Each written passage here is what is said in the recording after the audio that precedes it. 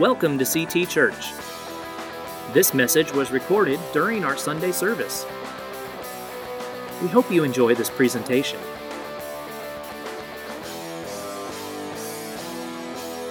This morning we're going to continue in our series. So far we have dealt with the sins of pride, envy, gluttony, anger. And this morning we're going to look at the next one on our list that has really crept in and seems to have a stronghold, especially on our American society today, and that is the sin of greed. You know, at the end of our time here on earth, our lives are going to be defined by one of two words, greedy or generous, when it comes right down to it. Either our lives are going to be about ourselves or our lives are going to be about others. That's really it. You know, the opposite of greed is generosity. And as I stated at the beginning of this series is all about allowing God to replace the negative things in our life, sinful things, with positive, godly things. God wants to replace greed with generosity.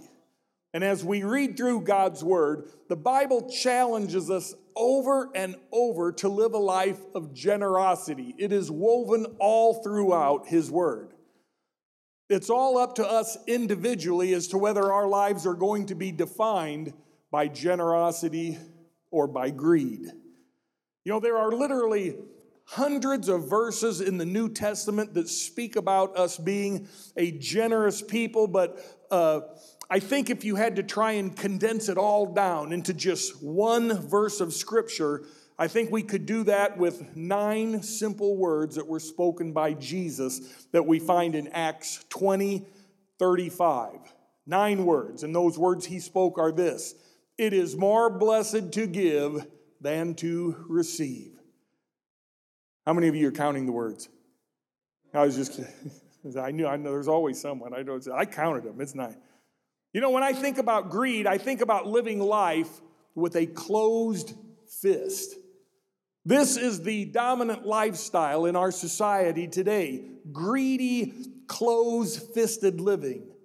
And closed-fisted living, it always wants to say the same thing. Mine, mine, mine. How many have seen Finding Nemo? Yeah. It's all about it's mine, right? It's mine and you can't have it. But there is a very countercultural way that we can live, a New Testament life that we could call open-handed living, an open-handed way of life. It's spoken of all throughout the New Testament. I mean, a New Testament life is a life that says this: God, what you have given me is really all yours. It's all yours. It's not mine, mine, mine. And I'm going to use what you have given me, and I'm going to make a difference with it for your glory, not mine. God wants us to realize that our highest level of living has nothing to do with acquiring things, which is what our society today would have us believe, right? But the highest level of living has everything to do with giving things. Our highest level of living is generous living. And God calls us to live a life of significance, and I don't think there's anything more significant than living a life of generosity. There are some huge differences between greed and generosity. First of all, greed is the trigger of paranoia. When we're greedy, we're always paranoid that somebody is going to take what we have. Generosity is the trigger of prosperity. Nothing is going to make you richer in God's eyes and in the eyes of those that you know than sharing what God has given you. Greed is very dehydrating. It literally robs us of life, but generosity is very contagious and it gives birth to new life. How many of you several years ago saw a movie called Pay It Forward? Does that ring a bell? Pay It Forward, I thought was had an interesting premise. The basic premise of the movie was that there was this grade school kid, and he was given an assignment by the teacher, a simple assignment: come up with an idea that will change the world. They all had the same assignment. Well, this kid, he comes up with this idea, and he calls it the idea of paying it forward.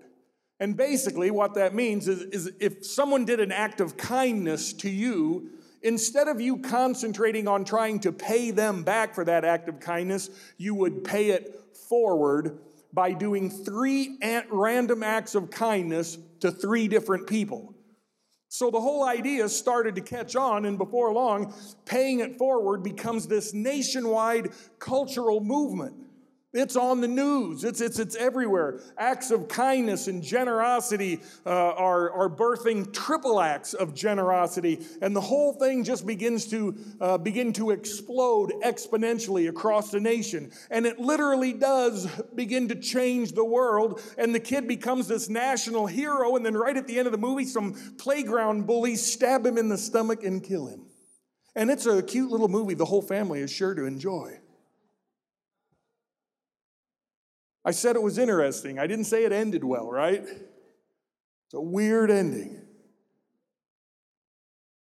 But my point this morning is if you decide to live a life of generosity, and I decide to live a life of generosity, if all of us decide to be generous people, we can certainly make an impact in the world around us. You know, Jesus did it with 12 people. That 12 led to 120. That 120 soon became 3,000, and eventually tens of thousands to millions today who choose to live an open-handed lifestyle, a life that says, God, what's mine is yours, and I'm going to freely share it with people around me to make a difference for you. Now, if God could do all of that 2,000 years ago with 12 people, man, what could Calvary Temple do with 400 people or more? Let's start a revolution. Let's change the defining word of a generation from greed to generosity. Amen? It makes a difference in the world. I want to look for a little bit at what generous living really means. I want to give you 4 areas this morning that I think define generous living. The first one is generous living means being generous with our time. Generosity begins with what we are going to do with the time that God has given us. And time is one of the greatest gifts that God has given any of us. Amen? Think about it. Every day He gives you 86,400 seconds of time. Every day you've got over 86,000 seconds of time just lying around waiting to be used. You may say, well, that's not very long. Oh, it's a long time. 10 seconds is a long time. If you don't believe 10 seconds is a long time, do this. Get your skin right here by your wrist and just pinch it as hard as you can for 10 seconds. And I think you'll find that 10 seconds is a pretty long time. You can do a lot in 10 seconds. Imagine what you can do in 86,400 seconds every day. You know, you've heard it said that none of us are guaranteed tomorrow, and that is right. The only time we have for sure is right now. That is the truth, right? I mean, you could walk right out these doors this morning, right out the front door of our church. You could get run over by a Mack truck. Why a Mack truck would be running across the steps of our church, I don't know. But anything is possible. Anything is possible. The only time we're guaranteed is the time we have been given right now. So the key is to make the best use of our time. That's why I have a DVR hooked up to my TV. I can watch a half-hour show in 22 minutes, a 1-hour show in 44 minutes, because, I don't know if you know this, for every 30 minutes of TV programming, there's 8 minutes of commercials. Who's glad you came to church today? And man, if I'm watching a football game or a basketball game, I can shave like an hour and a half off of it, right off the top. A really great prayer for all of us to pray throughout the day would be this: God, what is the best use of my time right now? Pray it in the morning, pray it throughout the day when you get home from work, because if we don't understand how to best use our time, we're going to miss out on things that God has intended for our life. There's a great story in the Bible. I've preached on it several times. You've heard it preached on many, many times, about a guy who really understood how to best use his time. It's usually referred to as the story of the Good Samaritan. The Bible never actually mentions anyone's name. But this story is about a Jewish man who was walking on the road from Jerusalem to Jericho, when all of a sudden he was attacked and viciously beaten, bloody, left there to die.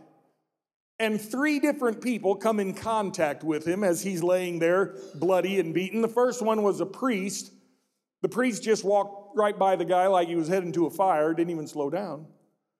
The second was a Levite. Levites were actually supposed to be held to a higher standard than priests were, and the Levite simply crossed over to the other side of the road so that he wouldn't have any contact with the man. And the third one was, of course, a Samaritan, a guy from Samaria. People from Samaria generally hated the Jews, and likewise, the Jews hated Samaritans because they had been so viciously cruel to the Jews on so many occasions. And so the Samaritan stopped to help this man who's lying beaten and bloody in the street. He kind of seals up his wounds. He puts him up in a hotel. He pays for room service. He even leaves some additional money and says, "I'll be back in a few days to check on you." So after Jesus finished telling this story, he asked the disciples, he said, "Now which of these 3 do you think you should act like?" Well, the disciples, they're pretty smart. So they said, "Well, we should act like the one who had mercy on him." And Jesus said, "Right, go and do likewise." Jesus is saying that all of us should be very quick to help those that we see, that we come in contact with, that we see are in need.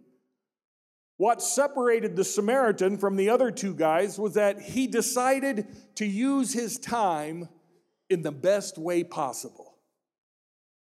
Because I have to think, chances are very good, the Samaritan was probably in a hurry also. Anytime we're going somewhere, we all feel like we're kind of in a hurry, right? No one's ever out just lollygagging along. He was probably in a hurry. He was headed somewhere. We know that this road was apparently not the safest road to be traveling on. And secondly, we know he was headed somewhere. He wasn't just out for a stroll. He didn't wake up and say, I think I'll just go out and take a little walk, see if I can find anybody bloody and beaten up laying alongside the road. That's not how his day started. He must have been praying that prayer, "God, what's the best use of my time?" What would that do in our lives if we all continuously prayed that prayer? "God, help me right now make the best use of my time." And because this Good Samaritan used his time in the best way, we're still talking about him 2,000 years later.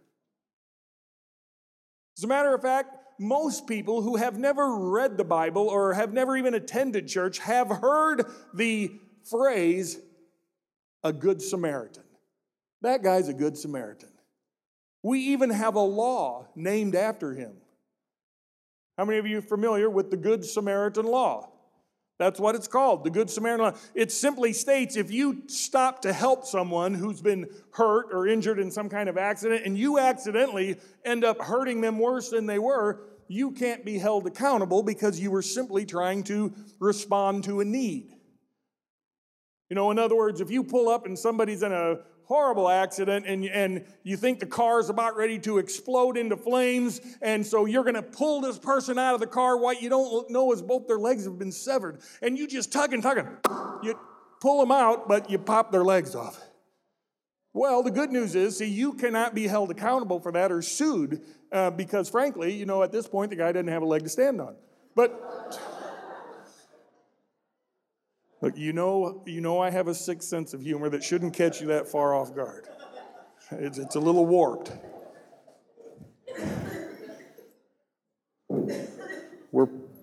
So once again, let me say that what we do with our time, it does matter. It does matter what we do with our time, because your time is your life. And if you want it to matter, we have to use it with God's purpose. You know, as far as CT Church goes, there's all kinds of ways that you can be generous with your time. Ushers, greeters, nursery workers, children's church workers, summer U teachers, life group leaders, life group attenders, Wednesday night meal, worship team members, helping hands ministry, safety and security team. I mean, it's a pretty long list.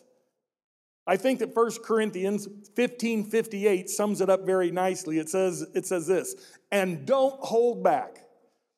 Throw yourselves into the work of the Lord, confident that nothing you do for Him is a waste of time or effort.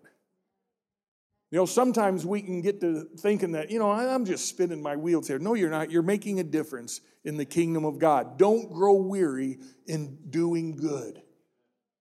The blessing is going to come into your life. Here's the second area of our life that defines generous living. Generous living means being generous with our talents. God has given us, each of us, talents and abilities to change our world, but how often do we choose not to use them? I have to think sometimes God looks down at us and He thinks, look at all I've given you. Look at all of your abilities. Look at your personality, your health, your strength. If you would just stop and notice all that I have given you, you'd surely realize that you don't have a choice but to use what I've given you to make a difference in the world around. Use it to make a difference. God created all of us, one, to do good things. He created us to be good people, to do good work. So if we want to live our life at the highest level, we have to use what He has given us to do good things. Now, a lot of times when we hear the word talent, too often what comes to mind is, singing, playing an instrument, or that sort of thing. But God has given us all sorts of different talents. Maybe aesthetic talents. Maybe you're good at decorating things. Intellectual talents. You're just good at figuring things out. Mechanical talents. You can just take something and fix it. Organizational talents. You're good at putting things together, event planning, just all sorts of talents, different talents that God has given everyone in the body of Christ. And when we use them together for good, incredible things begin to happen. It could be a spiritual gift. 1 Corinthians 12:7 says, a spiritual gift is given to each of us so we can help each other. So we can help each other. Now, here's the deal. You can make a living by using your talents, and you should. But here's something important that we all need to recognize. You make a living by what you get. You make a life by what you give. You make a living by what you get, but you make a life by what you give. You use your talents and your abilities to make a living. However, you also use those same talents and abilities to help those around you, to work in the church, which in turn is serving the kingdom. This has been God's plan from the very beginning. I would easily say that one of the main goals at CT Church is to help everyone to use their talent to serve. Someone might be thinking, well, our main goal should be to save the lost. But think about this. The truth is that unless we are all working together using our talents, if we don't do that, before long, this church would cease to exist and there would be nobody to be saved here. It starts with us serving. If you have a talent, and we know you do because the Bible tells us so, we all have at least one, and you're not using it, here's all you need to do. Let me know. We'll put you to work. We'll find a place for you using your talent. We'll take care of it. Because every one of us has been called to be a minister. Maybe you haven't been called to be a pastor. There is a difference, but we've all been called to be ministers of His gospel, ministers of the good news of Jesus Christ. So those are the first two areas of generous living. And now I'll spend just a little bit of time on probably the most talked about area of generous living in all of the New Testament. In fact, Jesus had more to say about this area of generosity than He had to say about any other subject in the Bible. Who wants to guess what that subject is? I knew you'd all say money, but we're not going to use the word money. We're going to use the word treasure, because I've got this little thing going with T's: time, talents, treasure. See, money kind of messes it all up. So, time, talent, treasure. Generous living means being generous with your treasure. Jesus said that this is where the rubber really meets the road, because you can be generous with your time, you can be generous with your talents, but if you're greedy with your treasure, you have closed your fist. And when you close your fist, you cut yourself off from receiving God's blessing. You can't receive anything when your fist is locked shut. You can't receive something unless your hand is open. So being generous with our money is really the only antidote to materialism and greed. So Jesus tells us that the very foundation of being generous with our treasure begins with a tithe. Now, some people hear the word tithe and they act like it's a dirty word. They can go running for the doors. But Jesus wants you to know that tithing is the very foundation of your financial success and blessing in many, many other areas of your life. And then some people will argue, well, that tithing, see, that was an Old Testament thing. That was Old Testament teaching. But even Jesus Himself gave tithing a very strong endorsement. Jesus said in Matthew 23:23, you should tithe. That's pretty bold, right? Pretty black and white, right? You should tithe, yes, but do not neglect the more important things. So He's saying there's even some generous living that even goes above tithing. We'll talk about that in just a second. Let me say that Jesus is saying that tithing is the very foundation. Our generous living is then built upon that. But the tithe, that's a given, according to Jesus. He says, absolutely, tithe. But generous living is then built on top of that. You know, we haven't begun to be generous or giving anything sacrificially until after we have paid our tithe, because that's God's in the first place. Keep in mind that a tithe simply means a tenth. We are to give back to God the first tenth of what He has blessed us with. You know, the only reason that you and I are able to earn anything at all is because of the talents and the abilities that God has given us. Amen? Therefore, He says you are to take the first 10% of what you earn and give it back to Him. You are to bring in the tithe. And obedience to that command brings incredible blessing into our lives. Not just financial blessings, blessings in every area of our life. But refusing to obey that command, it ultimately brings curse upon our life. There's no getting around it. So that's what tithing is, giving back to God our first 10%. Sacrificial and generous giving is built upon that. A lot of times we get to feeling awful proud of ourselves and we think we're incredibly generous because we're tithing to God, but that's His money. We're just giving back to Him what is already His. So that doesn't make us generous, that simply makes us not a thief. But when we become generous, when we are giving sacrificially, it's above and beyond that which was already God's in the first place. That we were just simply being obedient in giving back to Him. Sacrificial giving, special offerings, giving to missions. Many times down through the years, I've met with people who are going through financial difficulties, and so often I've heard, Pastor, we'd love to give to missions or special offerings, but the fact is, I can't even pay my tithe.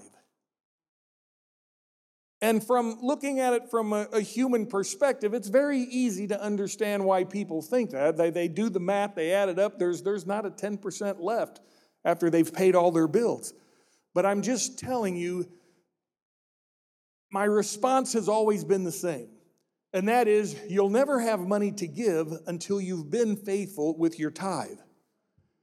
Don't ask me how God does it, because He does it differently in almost everyone's life.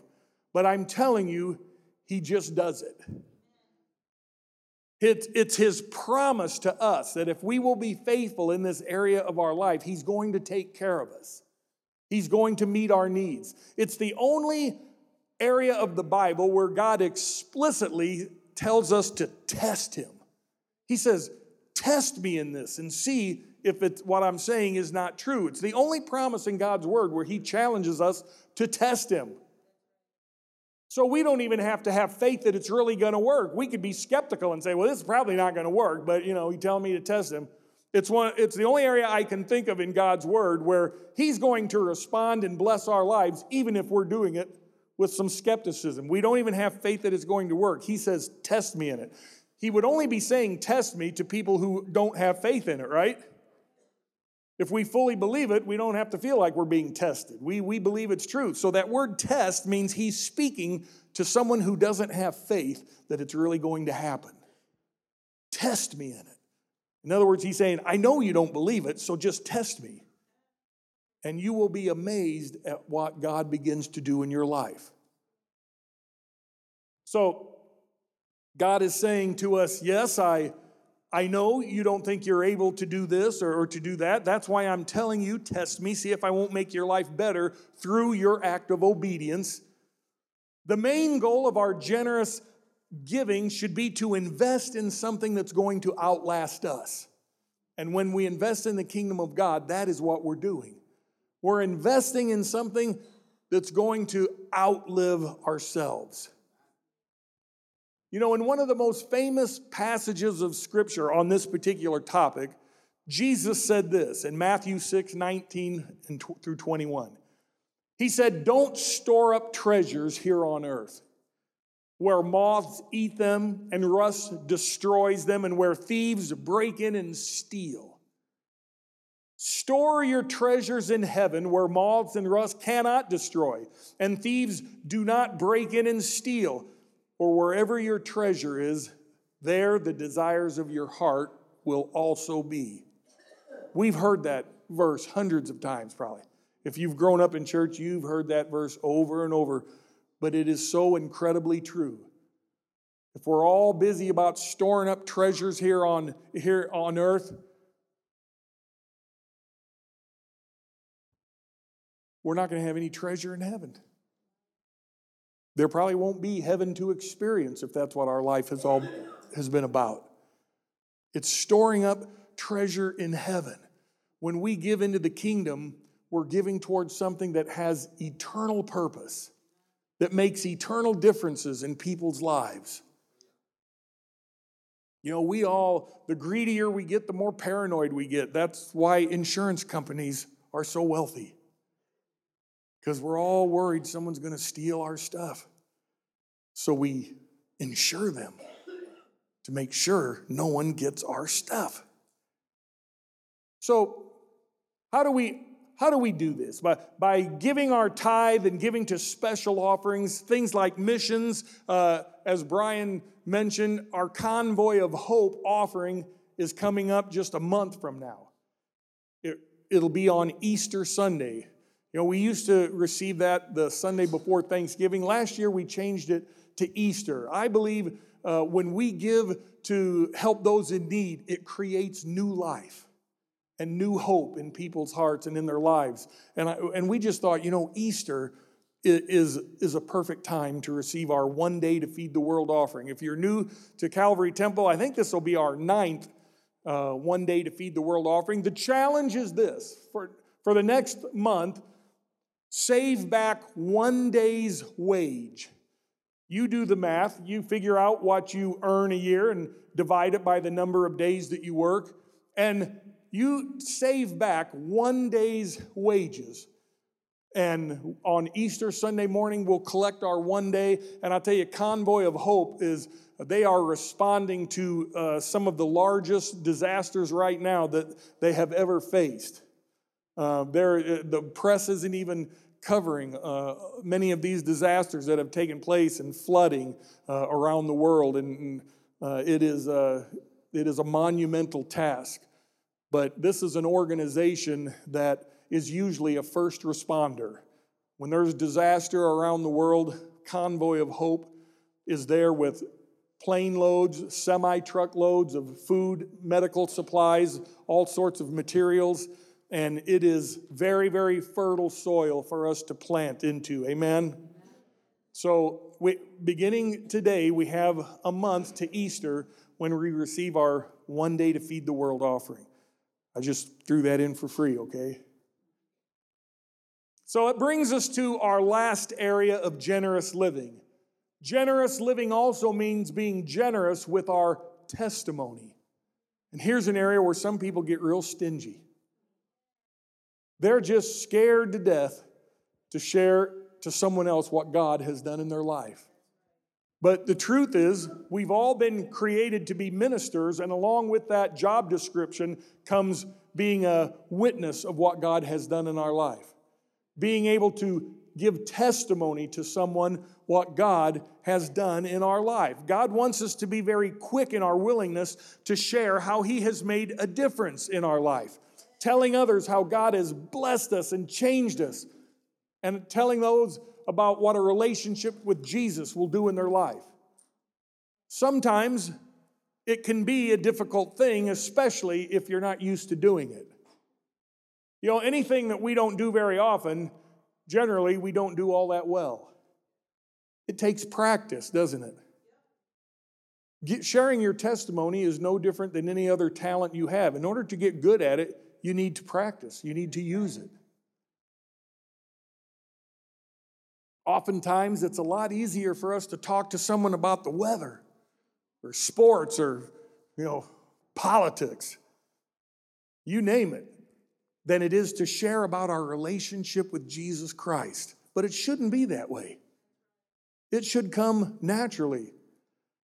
But just like our money, we have come to the point in our life where we're willing to share our faith with others and not be closed-fisted with our testimony. We have to be open-handed with that as well.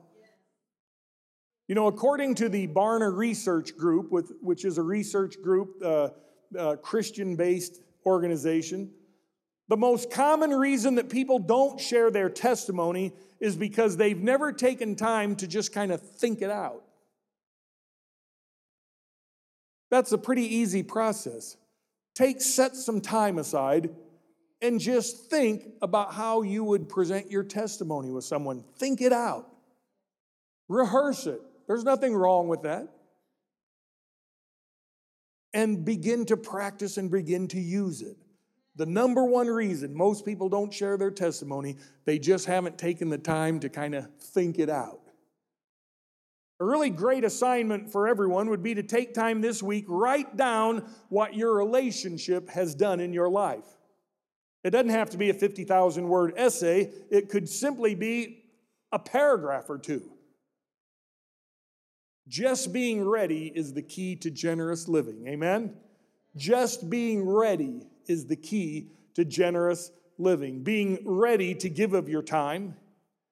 Being ready to give of your talents. Being ready to give of your treasure. Being ready to give of your testimony.